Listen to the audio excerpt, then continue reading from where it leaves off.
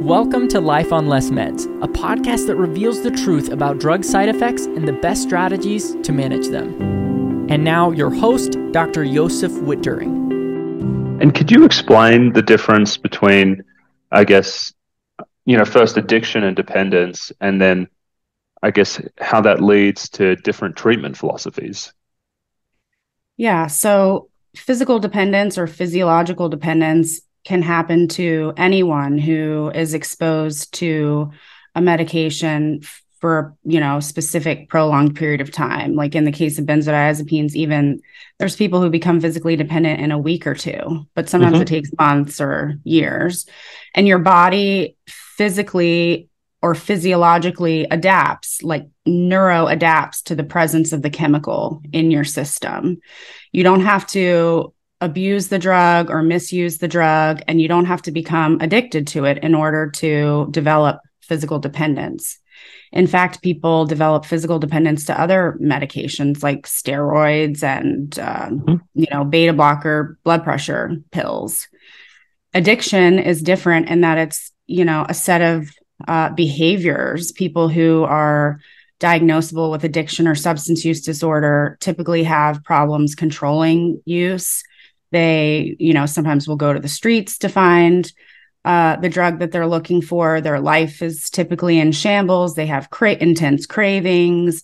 They, sacrifice things in order to seek, this high that they're after. So it's two completely different phenomenon. Where it gets confusing is they can happen together. So someone can be addicted and physically dependent at the same time because they've been exposing themselves to the substance while they were abusing it. But you can also be just solely physically dependent by itself and have no addiction whatsoever. One more thing, there's two other words that people kind of toss around too that, I think some of the problem is people just start using the words interchangeably without even knowing what they mean. And so like abuse and misuse are two other words as well. So you can abuse a drug and not be addicted to it or physically dependent. You can just abuse it, which means you take it maybe once because you want to get high from something on the weekend. That's the definition of abuse. And not everyone who abuses drugs is addicted to them. Think of all the kids in college, not all those people are diagnosable with substance use disorder. And then misuse is just somebody who's using a drug therapeutically in a way that wasn't prescribed to them. So say your doctor gave you Ativan for sleep, but one random day you are having really bad anxiety in the afternoon or something, and you take that Ativan in the afternoon.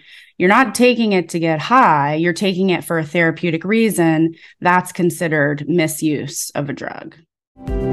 Thank you for listening to today's episode.